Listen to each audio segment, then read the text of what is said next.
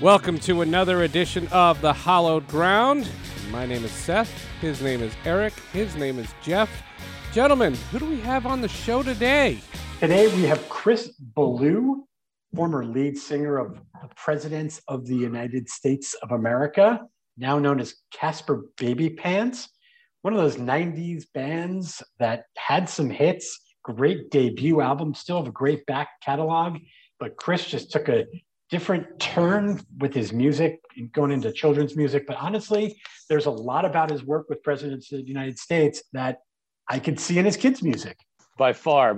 I mean, everything that he does is very hook-oriented. The music that he writes, the president's music really translates so well to being a child rock star, I guess you'd call it. I'm excited to hear a little bit about his unique playing, his writing.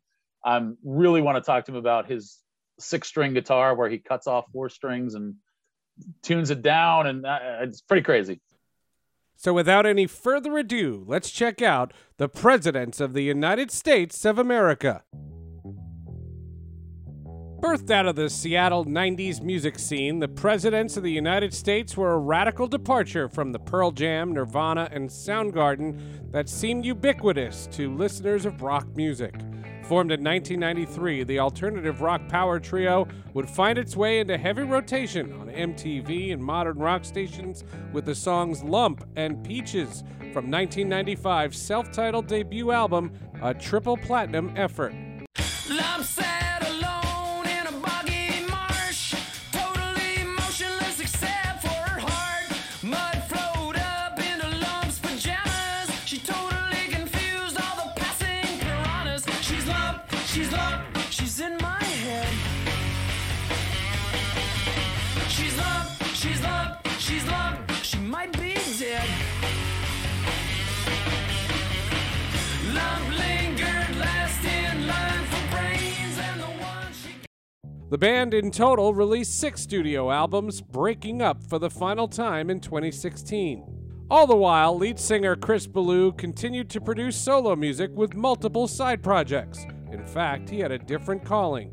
He launched a project targeted toward toddlers, calling himself Casper Babypants. Gone are the label reps and the tour manager. Chris handles every role for this project. He's the singer, songwriter, instrumentalist, producer, label, booking agent, and roadie. 17 records and a Grammy Award nomination later, he's doing what he believes to be his calling, making infectious jams for kids. Run, baby, run. Run, run, run, run, run. Run, baby, run. Run, run, run, run, run. Run, baby, run. Run, run, run, run, run. Run, baby, run. Run, run, run, run, run. The Hallowed Ground is pleased to welcome Casper Babypants, or maybe we can call him Chris Ballew. Chris, it is an absolute pleasure to have you here today. Thank you so much for joining us. Thank you. See you later. Bye. Take care now. What a great interview. Yeah, that's all you need to say, really. You said it all. Chris, I can tell already from the start of this interview that the reputation of Presidents of the USA and the kind of the songs from the beginning of the first album, I can see that personality already come out in the first couple of minutes of this, of just talking over Zoom. Yeah, yeah, that's me. Yeah, I like silliness.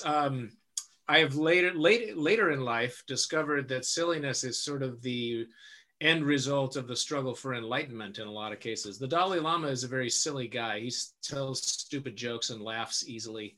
And I kind of, we used to always get asked if we were a political band, or because of our name, do we have any political opinions?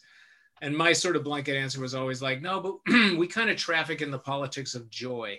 We try to show what it looks like to be on the other side of the struggle, so you know what you have to look forward to. That's kind of how I look at life. Like, keep it silly, keep it light. Not that I don't have my yin and yang, my light and dark, of course, like any human. But as far as what I want to project in the world and what I want to contribute the sound of joy. Mm-hmm. Well, that's obviously very evident in your music, and it has always been throughout your career. let's talk dark. I mean, the last year, this pandemic that we've been in, what's that been like for you? How have you had to kind of pivot your musical direction a little bit? I have actually pivoted quite a bit in an unexpected way. Right when the pandemic started, I was about ready to gear up to do a bunch of shows, Casper Babypants shows, which I do hundreds of a year. Mm. And I was frankly a little burned out, and I was kind of deep down, I was kind of yearning for a year off. And then bam, the pandemic happened and I got a year off. And, you know, I have a pretty good connection to the universe. When I need something, I kind of gently ask and it happens. And I kind of feel like the pandemic is my fault because I just I needed a break. So I'm sorry, everybody. The universe is maybe a little ham-fisted with that, fulfilling my request. So for me, on a personal level, it was what I needed, although it was also very stressful. And I kind of had I have a history of having phases of life where I have anxiety and I kind of have a choky sensation, and I have to manage that. And I've done a lot of talk therapy, and I do a daily breathing kind of qigong. It's called kind of ritual, and, you know, stress management. I'm kind of a raw nerve, which is kind of my strength because I get songs from the universe. And then I'm also kind of a raw nerve, which is a weakness because I take it all in. Mm-hmm. And sometimes the dark stuff is hard to sweep away. So anyway, so I went through a phase of that kind of anxiety. And then I decided, you know what, I'm going to take a big break from music altogether, not just performing. I packed my studio up in boxes. I came in here every day and I played piano or guitar, but I didn't have a goal. I just played. The idea was to I just want to be in the moment for a while. And I did that for about 8 months. I just had no goals. And then out of those jams, this new kind of approach started bubbling up. And I'm actually finishing up a record that's going to be just called a Chris Ballew record. The first time ever I've done that, just be me. And it's kind of this existential psychedelia is the best way I can describe it. It's kind of groovy and weird and trippy, and I have a couple friends who are helping me choose songs and sequence it, and they swear up and down that it's good, so I have to believe them. So anyway, that's kind of been a cool thing. It's like I was allowed to be still for a long time, and out of that stillness came a new voice, and it turns out to not be that new. As I typically, when a new thing comes along, like the Casper thing or this new thing, I look back over, I have thousands of fragments of songs, and I look back at, and I kind of sift through the detritus of my failures and find, that's a good one. That's a good one. That's got good chorus. That's good groove. Yeah. And I find hundreds of little breadcrumbs from, the past. So anyway, you're basically never going to run out of ideas. You've got this library of things that you can kind of dip into, right? Yeah, and they're all different. I mean, if I wake up one day and feel like I need to write a country western song, or it comes out, I just do it, even though it fits nowhere, because inevitably in the future, I find a new voice and then look back and there's all these pieces that are useful. So it's weird. It's almost like I'm everything at once and I'm only being one at a time. Mm-hmm. If that makes sense. No, it totally makes sense. So how do you approach then the different style of songwriting, from being in a rock band, now being, writing children's music? Is there a different way you go about it? Because if you listen to a lot of your older 90s tunes with presidents, they're all very hook oriented. Your music always tells these great stories and paints these pictures. Songs that really grab you, like Volcano and Peaches, Monkey River. That's kind of what kids' music is all about. So I feel like there's a nice transition from what you were doing in the 90s to Casper Babypants now. Oh, yeah. I mean, it was less of a transition, more of a shedding, as the way I describe it. Okay. Because presidents had this friction going on. The analogy I like to use is like a planet. Like the molten core was pure innocence and silliness. And then the outer crust was innuendo, sexuality, grown-up stuff, and the two of those kind of vibrated against each other, and that's what you got. That's what made the president's spark. Mm-hmm. Was innocence and innuendo meeting. As a songwriter, I was very sort of inconsistent with getting that spark to happen. That wasn't really in my bag of tricks. It just happened that during a period of time, I kind of got that chemistry to work. And then it was like if a monkey painted a painting with its eyes closed and it sold for $3 million at Sotheby's, and everyone's like, "Monkey, make another painting." And the monkey's like, "I don't know what I did. My eyes were closed." You know, like it was kind of like that. It's like, "Monkey, make another record." And I was like, "I don't know what I did." So that's why, you know, we did the inevitable, like, huge debut, taper off, because without guidance or, like, you know, a relationship with a producer that could help me figure out the chemistry, I was unaware of that at the time. So, you know, it just kind of unraveled. So when it came to, you know, but we kept going and everything, and I felt that pressure to repeat, and I couldn't really do it, and I didn't know why, and it was really stressful. And then we broke up for 5 years, and we got back together. And that was great, because that was like being in the world's greatest president's cover band, basically, because the emotional part of it had been removed by the 5-year break. And so it was just basking in the songs, you know, just loving the songs, loving playing again. That was wonderful. We made a couple records, changed guitar players, all the while the entire arc from the mid 90s to the, you know, mid 2000s, I was experimenting on the side, looking for some other thing, because I kind of felt like, well, if I don't understand the chemistry of what I'm doing, it's probably not it. It's not the destination. And as I experimented, I did all kinds of stuff. I had a band, you know, with, I had like a weird kind of Gorillaz style rap rock band for a while. Okay. I don't know, lots of stuff. And eventually it all got very small and acoustic and innocent and simple. And I was like, oh, this feels right. But what is it? Who's it for? And then I met my wife, Kate, who's an artist, and her art just like spoke to me. It was like, oh, I want to make music that sounds like it comes from the same planet as her art. When I really focused and did that, it became obvious it was kids' music that I was supposed to be doing. And that was like the greatest, most sort of sense of relief that I've had in my whole life. Because not only was it really feeling good and it's what I wanted to do, but it kind of freed me from the adult culture of cool and having to like worry about where I sat in the top, whatever, you know, the list of, you know, it just the competition, the sense of competition that you can get sometimes swept up in that beauty contest. Yeah, of course. You know, I was free of that. I've, you know, like I have a career as a kids musician. I have, you know, 18 records out, and no hits. Like no, in the traditional sense, right? In the traditional like world of hits, where it makes a difference. I'm completely under the radar, but flourishing. So yeah, you know, I've got a great story about that under the radar, because I have a 8-year-old girl, Jocelyn, and when she was, I don't know, maybe 2 or 3, we stumbled across a song randomly, I think on Pandora, Kids Music Shuffle, Run Baby Run came on. Oh yeah. And we absolutely both got hooked, where we would go out of our way to play it. It would turn our house upside down. We'd run around, we'd sing, we'd be jumping, we'd be spinning. Now my 2-year-old is into it as well. And I remember telling my brother-in-law about it. Oh, you got to check out this guy, Casper Babypants. Your son's going to love this song. He did research and he said, do you know who that guy is? President of the United States. Check. And then I put 2 and 2 together. So it was such a nice surprise to learn that was you.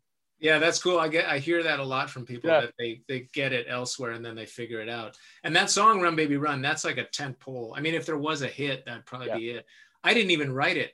My kid's mom, my first wife, wrote that for my son when he was tiny, just to keep him occupied and not crying. It would immediately stop him from crying, which became the like core purpose of the music, was to be an assistant to parents to help alleviate stress and all that stuff, and to have a parent and a child love the same song, and you know, and to have it be aesthetically pleasing for the parents, you know, to some degree.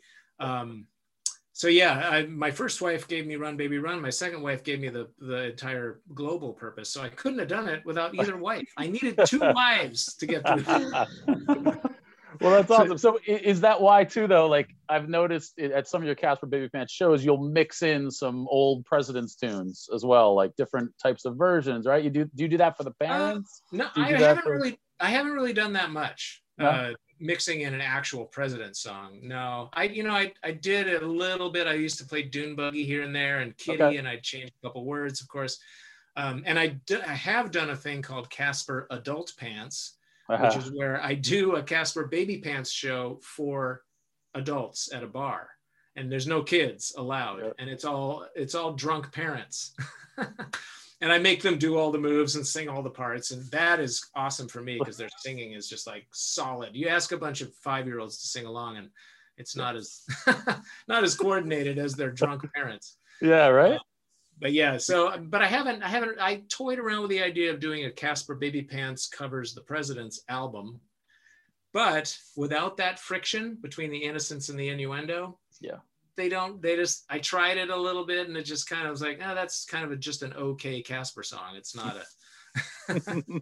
Anyway, I decided to leave that alone, even though it would probably be a good marketing ploy. Chris, when you're performing for these little kids and you're doing all the Casper Babypants songs, do you ever get tempted or can you ever play Presidents of the United States songs? Maybe convert them or something? Yeah, some of them, although some of them work well, like Dune Buggy again is basically a Casper Babypants song. That one would work. Maybe I should do a Casper Does Pusa single. Just find the two that work. Actually, when we got our new guitar player, Andrew, or when we were casting about for a new guitar player in 2004, when Dave moved on, that was Jason and I were like, we got to find somebody who can rock, but can also be okay playing Dune Buggy. That was our sort of litmus test for like, how silly can this person be and be kick-ass and competent? Luckily, we found Andrew. There you go.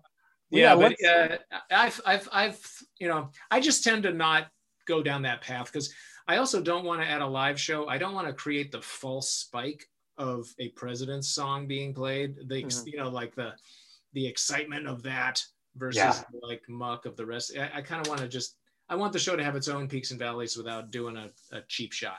No, Totally makes sense. Well, let's flash back a little bit. Let's go back to the 90s. The 90s was such an amazing time for rock music. I mean, Jeff and I, we're doing this podcast basically because of 90s alt rock. Wait, you're talking about the 1890s, right? We're talking about, why aren't you talking about 1890s? Yeah, totally, man.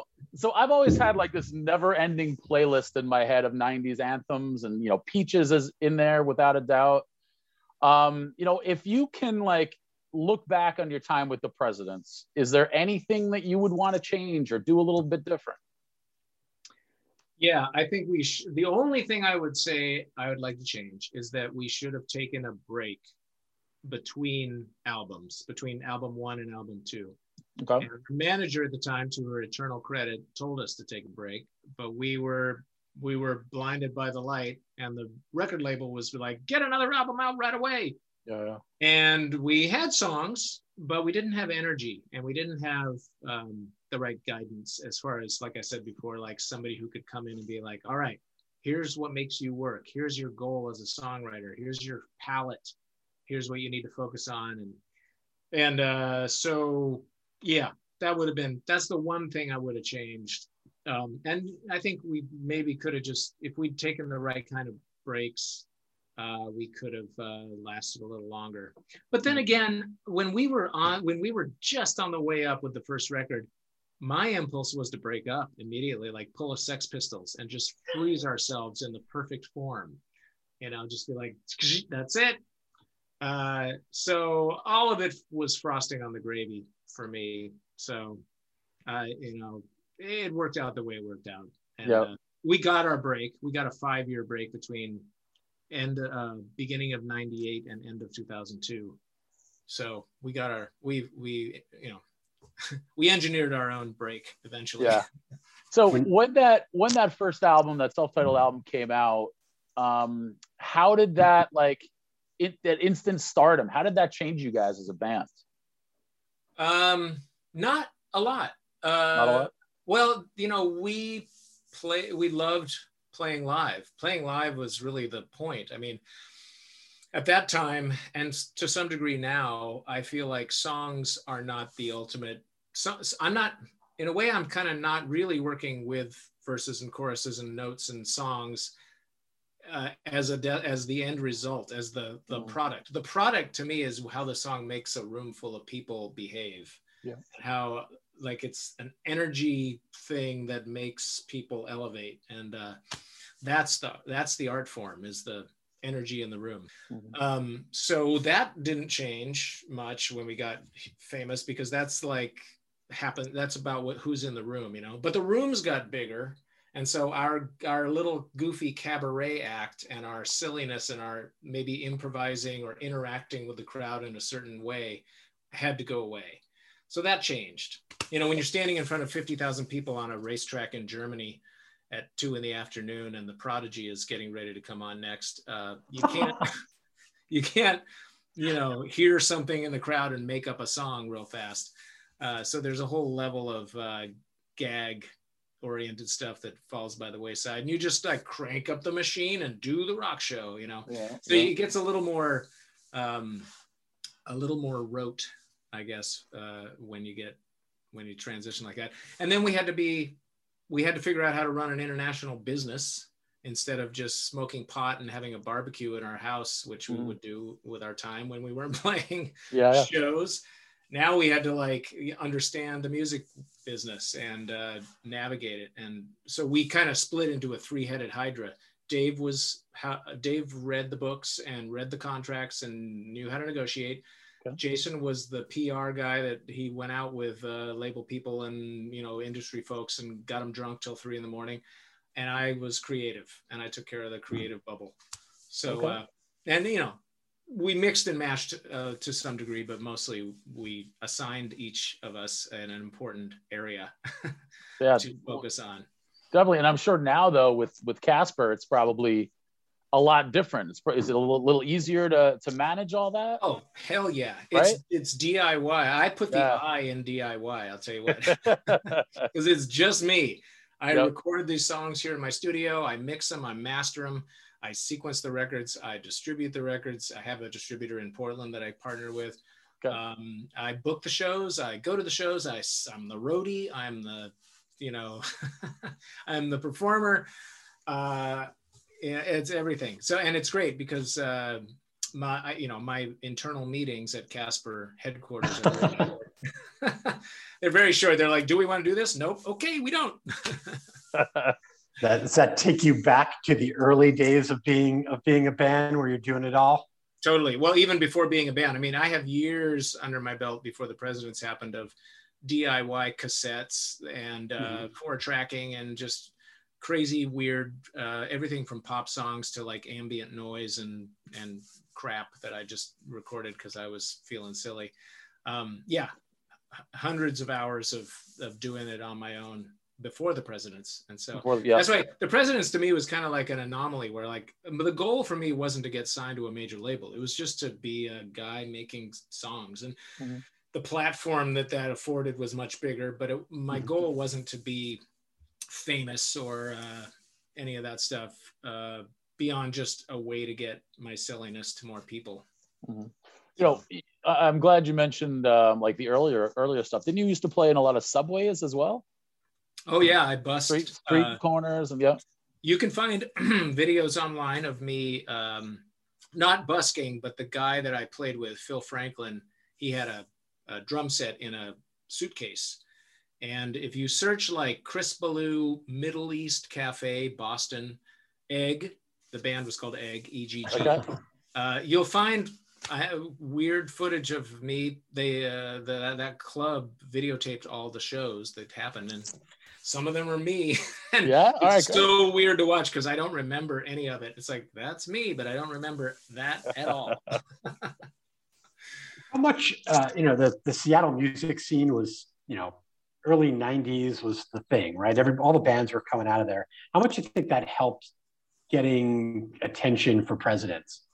Oh, it was invaluable. It was crazy invaluable. I mean, it was like a fertile, hotbed of things growing because the audiences were excited to go to shows, no matter who was playing, because they wanted to see the next big thing, and so we could book a opening slot on a Tuesday and the place was full. So you know, again, that was another way that our timing was great, and the platform was big, because the platform had been built by all these guys with long hair and flannel shirts. Although I have a flannel shirt, but I don't have that. It's that Pacific Northwest, style for you, right? Yeah, But exactly. it was just a completely different sound from what you were hearing from some of these other bands that really blew up at the time. Yeah, kind of different, but kind of not. I mean, we bought guitars and tuned them to C sharp because it just felt good. In fact, I have right here, I have the guitar that I played on the debut. It's a $75 cheapie with 2 strings on it. And we tuned them. We tuned them to C sharp because it fit our voices. I'll plug this thing in real quick. And as we toured around in the tour bus and we had alternative radio on, and, you know, grunge hits were playing, we'd grab our guitars and play along. And a lot of them were in dropped C sharp. Yep. They were heavy. And so there was like a heaviness a little bit, even though we were kind of dinky and dorky. We were in the key, the magic key. And, quoting elemental bluesy stuff, quoting the Stooges, quoting the Buzzcocks, quoting Nirvana even in some of my songs. So it's like some of the vocabulary musically was there, but then the lyrics were what really set us apart, because we weren't singing about anything kind of vague and poetic or painful. We were singing about cartoonish shit. Right. And so we kind of took I feel like we took some of the palette from that world, which already was what I was working with. I remember I was writing all these kind of dark songs when Nevermind came out, and kind of these, weird thirds and harmonics and stuff. And then Nevermind came out, and I was like, oh, well, that's what I was trying to do. That's way better. I'll just listen to that record.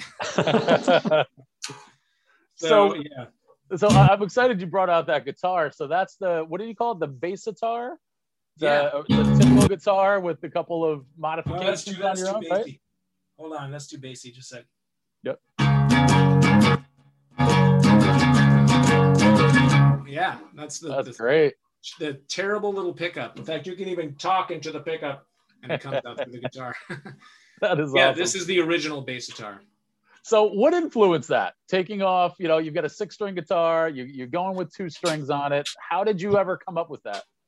A buddy of mine named Mark Sandman was a 2-string slide bass player in a band called Morphine in Boston. Of course. And he and we have no idea how we met, but we became friends, and I ended up moving in with him and living with him and playing in a band with him called Supergroup. And he had this guitar. In fact, this is weird though, because it's right now this guitar is set up as a 6-string, which is bizarre. The new stuff I'm doing is somewhat kind of 6-stringy. And he had this set up as a 2-string, and I picked it up in his recording studio and just was like, that feels so good.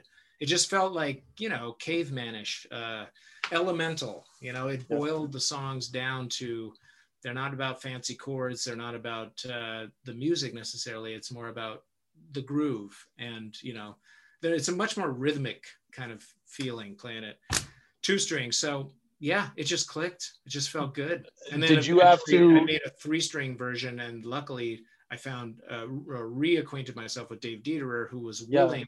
He's a great 6-string player, but he was willing to play the 3-string. So I was like, "You're in the band." That was my question: did you have to convince Dave to do that, or did he just do it on his own? Right? Yeah, it wasn't. No, I showed him the 3-string. My other friend Dave Thiele, who I grew up with, he and I really figured out the 3-string thing. Yeah.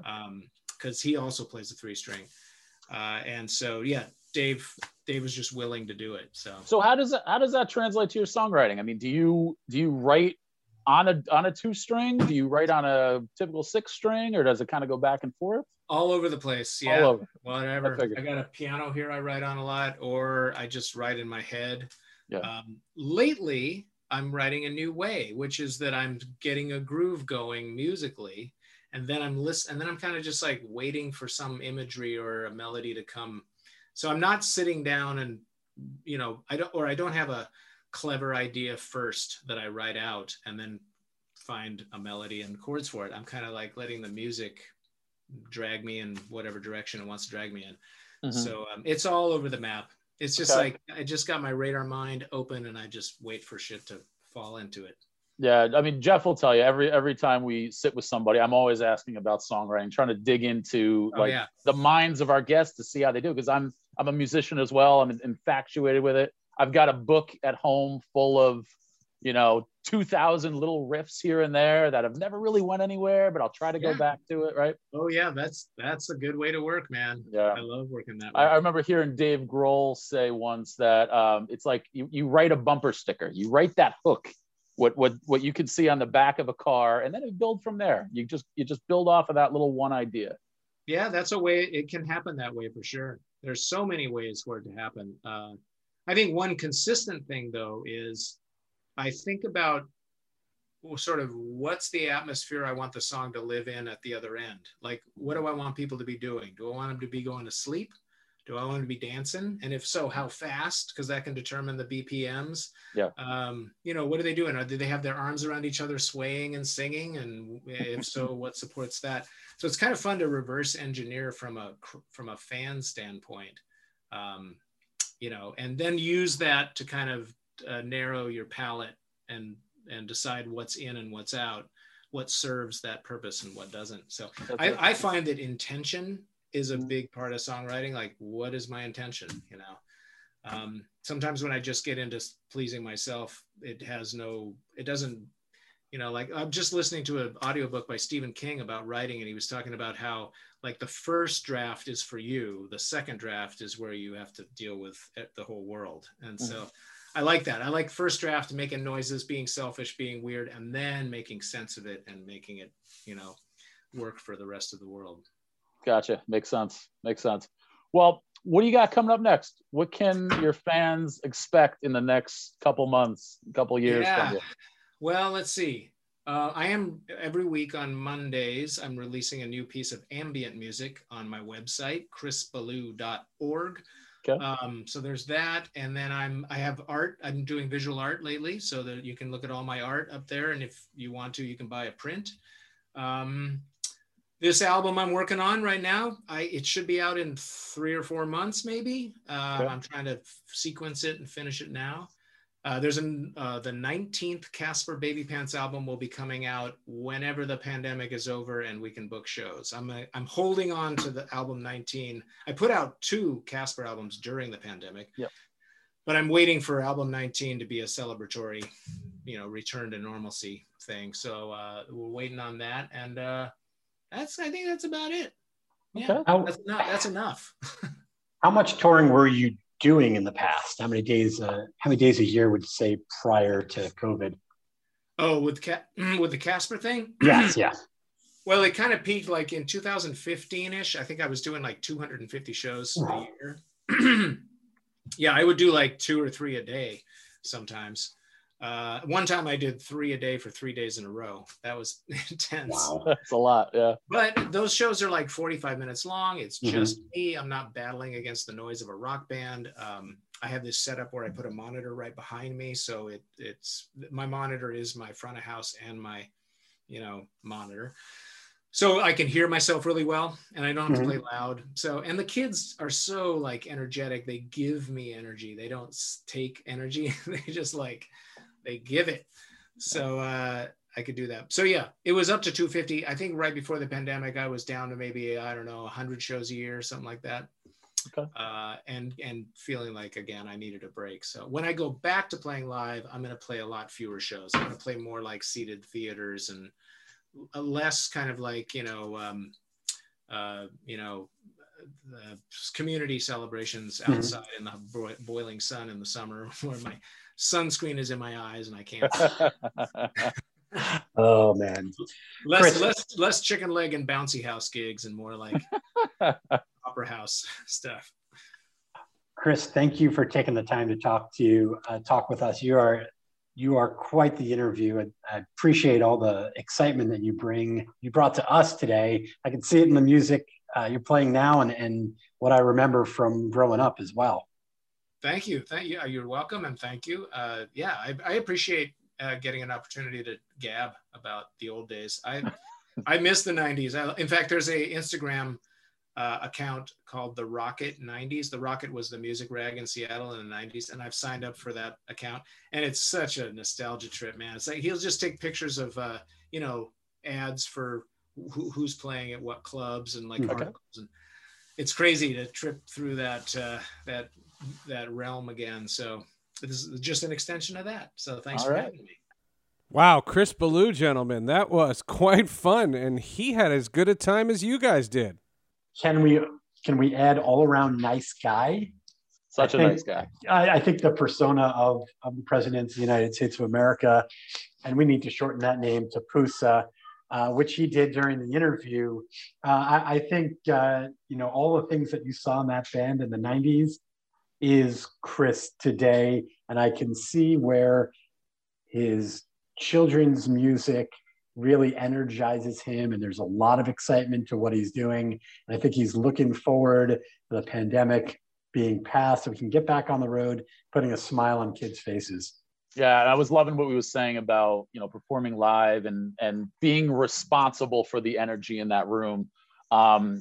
Just such a great guy, just full of life, really has such a great attitude on things. Guys, I think we just have to remind people to rate and review this podcast so we can make more and more and more of these. iTunes markets podcasts, by the way, from ratings and reviews. Thanks for Eric and Jeff. I'm Seth. This is the Hallowed Ground. We will see you next week.